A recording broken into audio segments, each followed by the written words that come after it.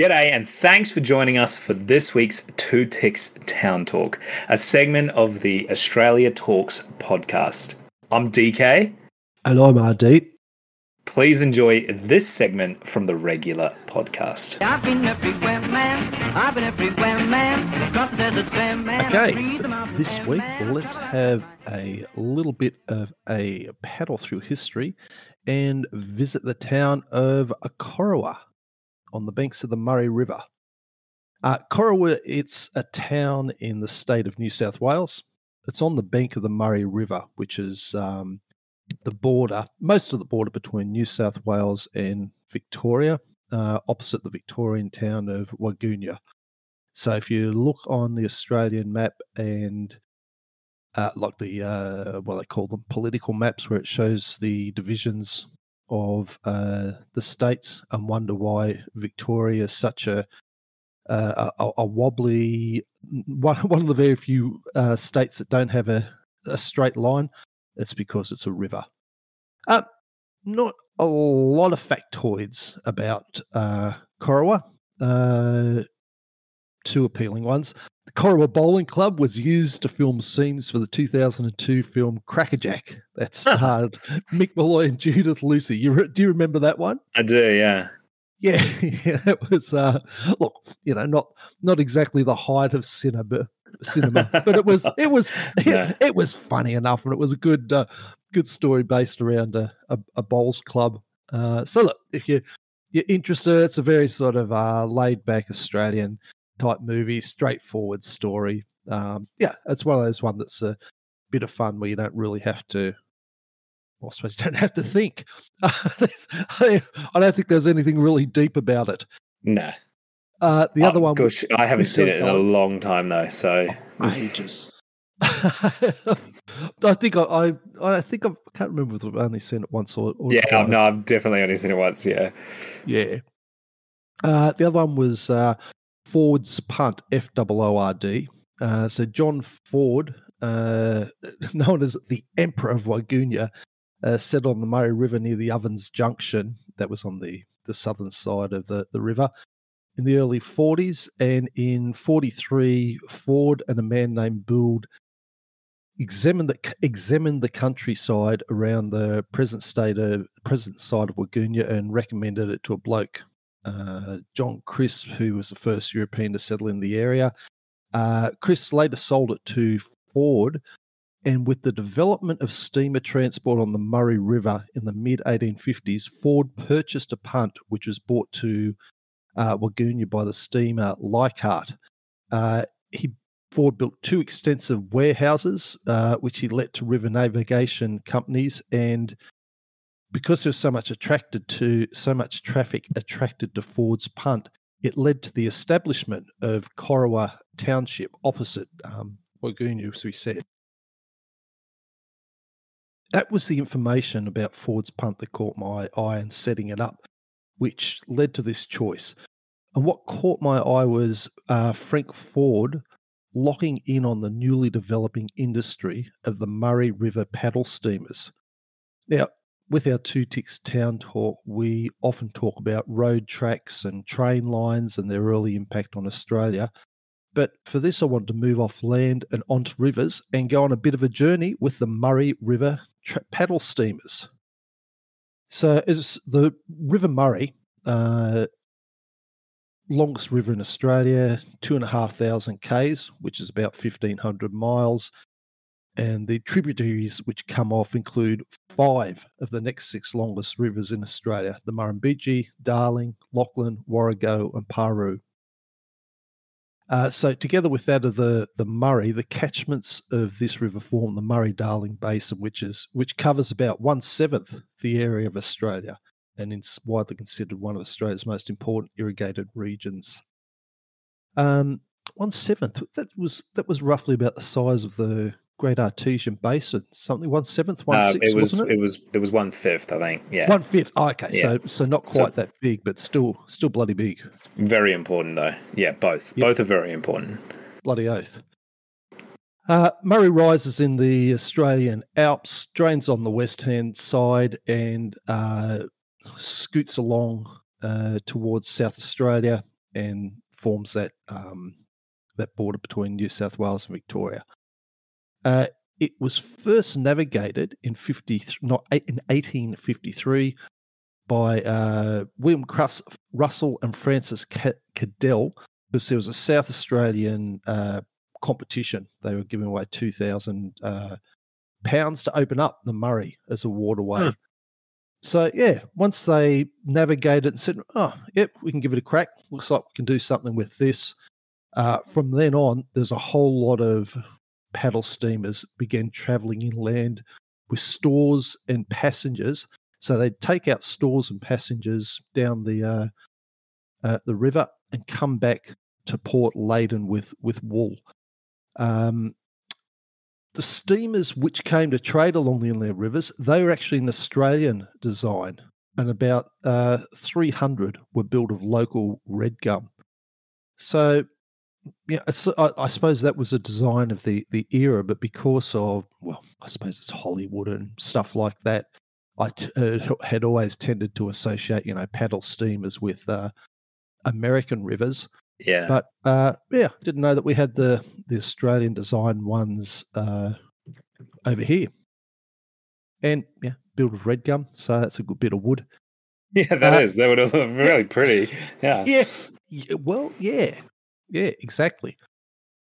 So they were an important connection to the early European settlements and development of that riverland. They built them flat-bottomed with a broad beam for greater stability.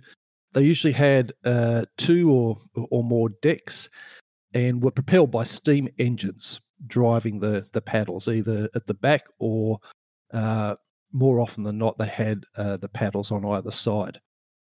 So to increase their carrying capacity for taking goods downstream and bringing them back, they'd often tow barges, put the wool, sheepskin, hides, tallow and timber, etc., onto the barges.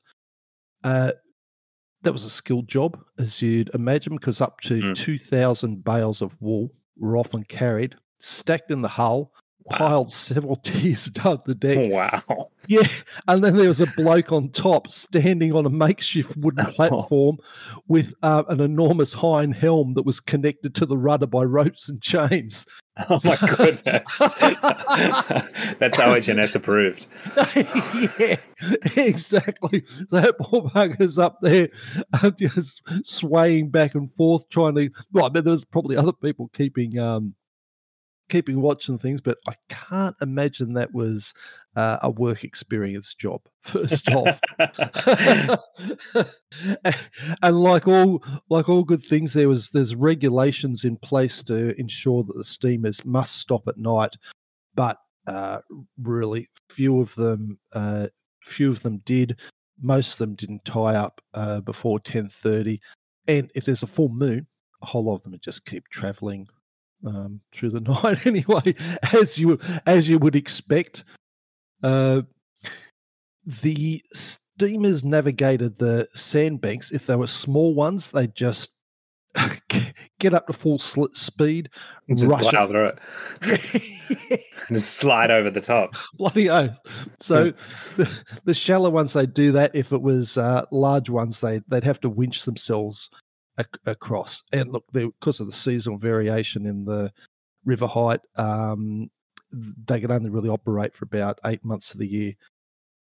And sometimes the levels just fell so quickly that barges and steamers would get trapped in pools, sometimes for months. And also, too, when the rivers were in flood, the vessels could paddle almost anywhere, but sometimes they'd get lost. And then because familiar landmarks just sort of didn't appear.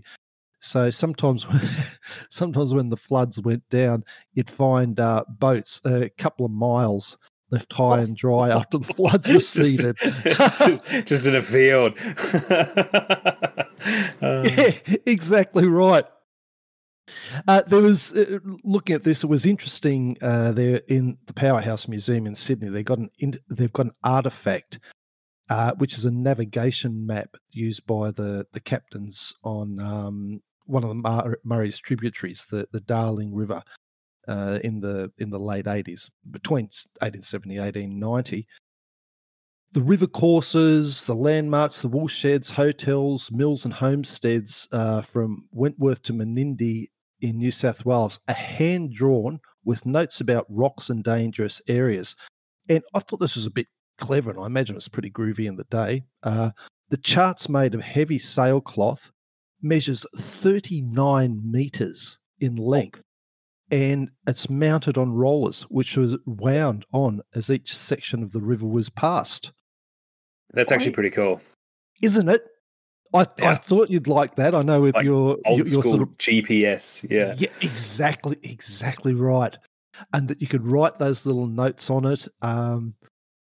Yeah, I thought that was pretty. I thought that was pretty groovy. So, yeah, I imagine that would be extremely valuable. And just the idea of having like these 39 meters worth of stuff, and just sort of rolling it. It just it sounded like an elegant solution.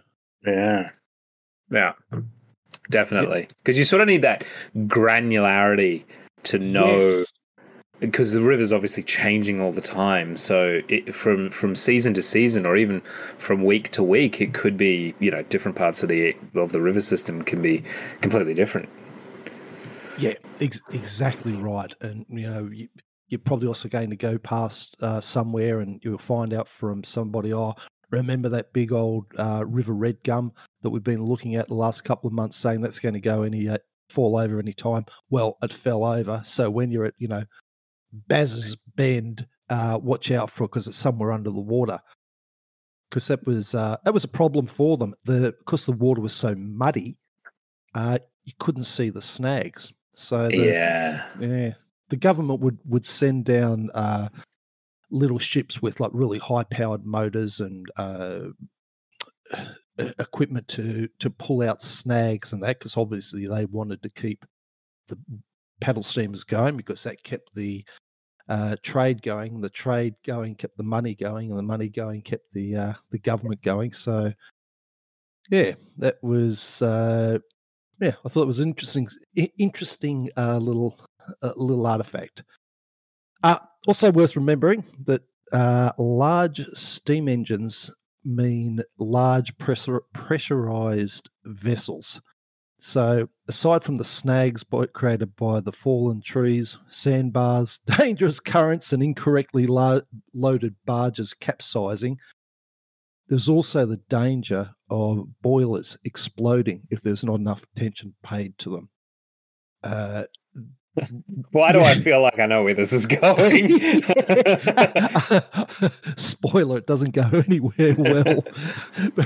But when I was reading about that, there was just so much about treating the right amount of heat, the right amount of water in there. There were so many things to watch that I thought, well, no wonder you have something such as the wreck of the Providence. Now, the Providence was a famous incident of the time. So this is from an article in a newspaper, the South Australian Register, from November 21st, 1872. The Providence left Menindee on November 9, going downstream wool loaded. Shortly after she came to for firewood, and while lying at the bank, the water got low in the boiler.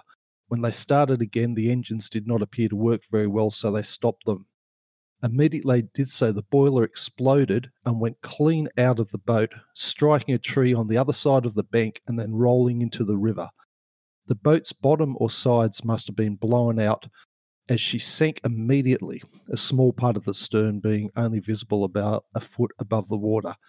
There were 4 men killed, the captain, engineer, and 2 deckhands, while another man had his leg broken in 2 or 3 places. And that bloke who had his leg broken was apparently blown to the other side of the bank as well. So, jeez, yeah, it's like, I suppose, like sitting on a bomb. Yeah. Ouch. Yeah.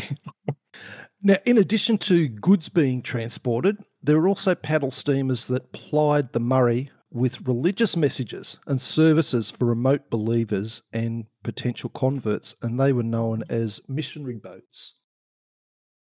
There was a few of them from several Christian denominations, but one of the well-known ones of the time were the two Etona, E-T-O-N-A, boats, which, as you'll find here in a moment, got the name from Eton College. In 1891, a steam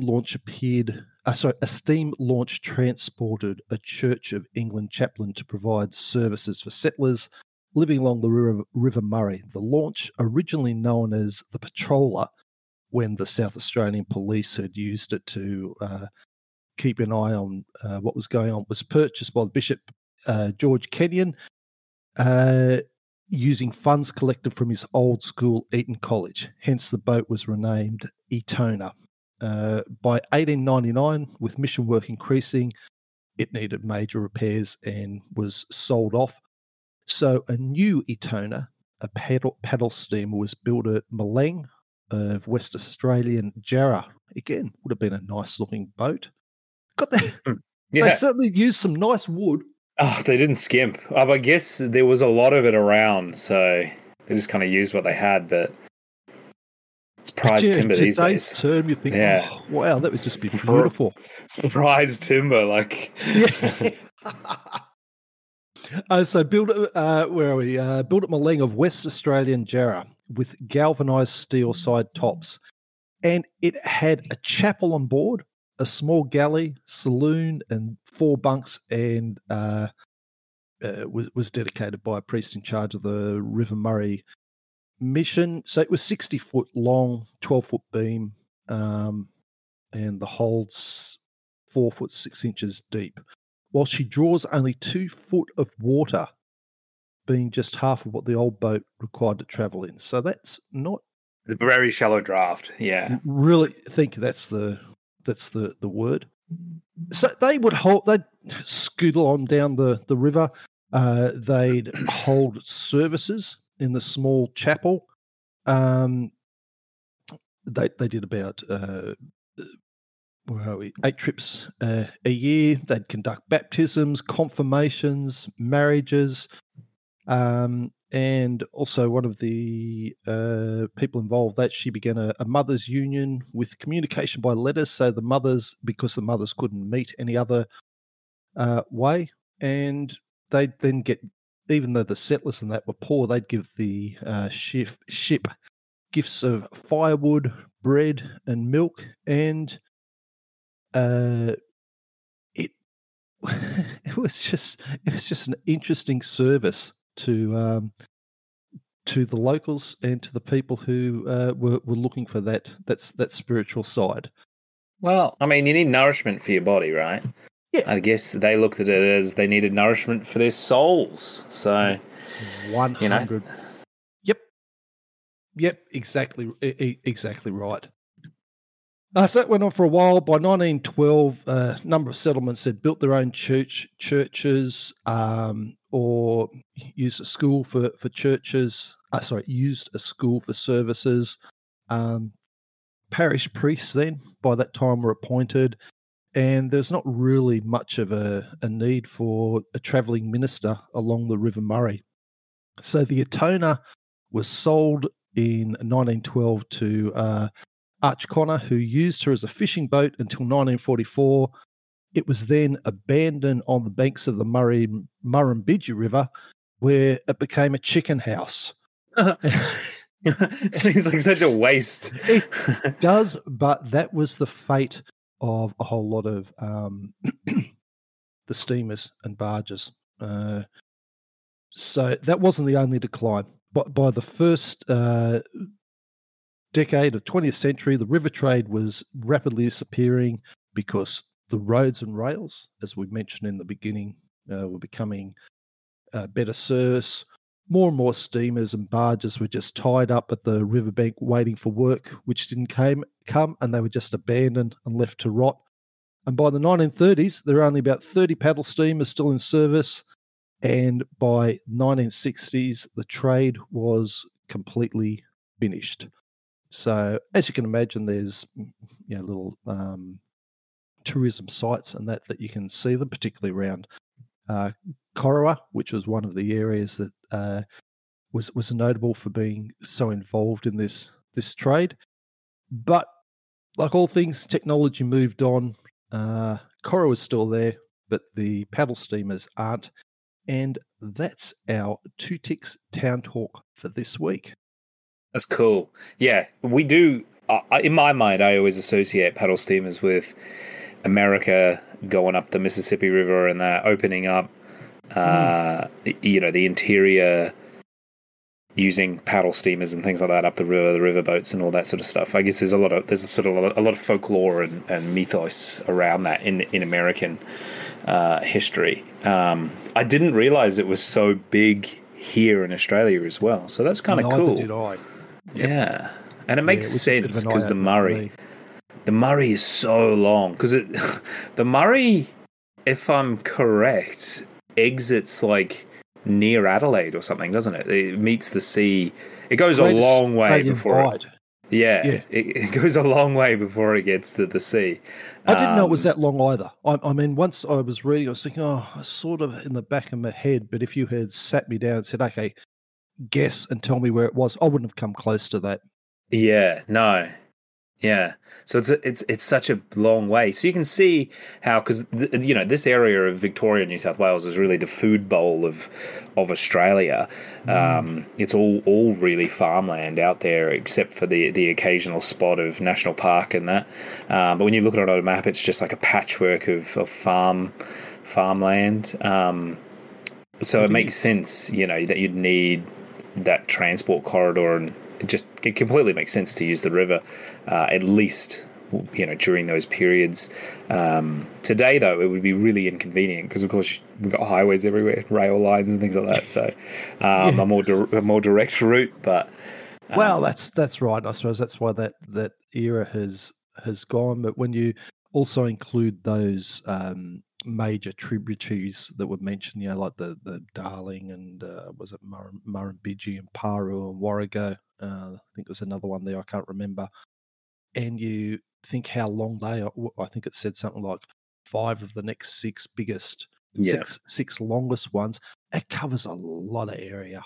It does, yeah. I think of most of Victoria, really. You probably could have got a paddle steamer to somewhere close by. And I wonder if that's why, like, certain cities in Victoria, like Shepparton and Albury, and there's a few others, are so big and they are where they are because they're beside the rivers, because the steamers could probably get there and things like that. So it's probably shaped a lot more of Victorians' history than people probably even realise. And New South Wales. I mean, some of the... was it like they would even be getting wool from Burke and bring it back by paddle steamer. Sorry, taking it up, I think, to Burke by paddle steamer. So it covered a lot of ground, a lot of Victoria, New South Wales, and that bit of South Australia. Yeah. So it's a significant. It was a significant system. But look, there was more in that I just didn't know at all. So I thought that was pretty interesting to hear about that. So thank you, Corowa, for giving a little bit of a launching pad for another interesting bit of Australia.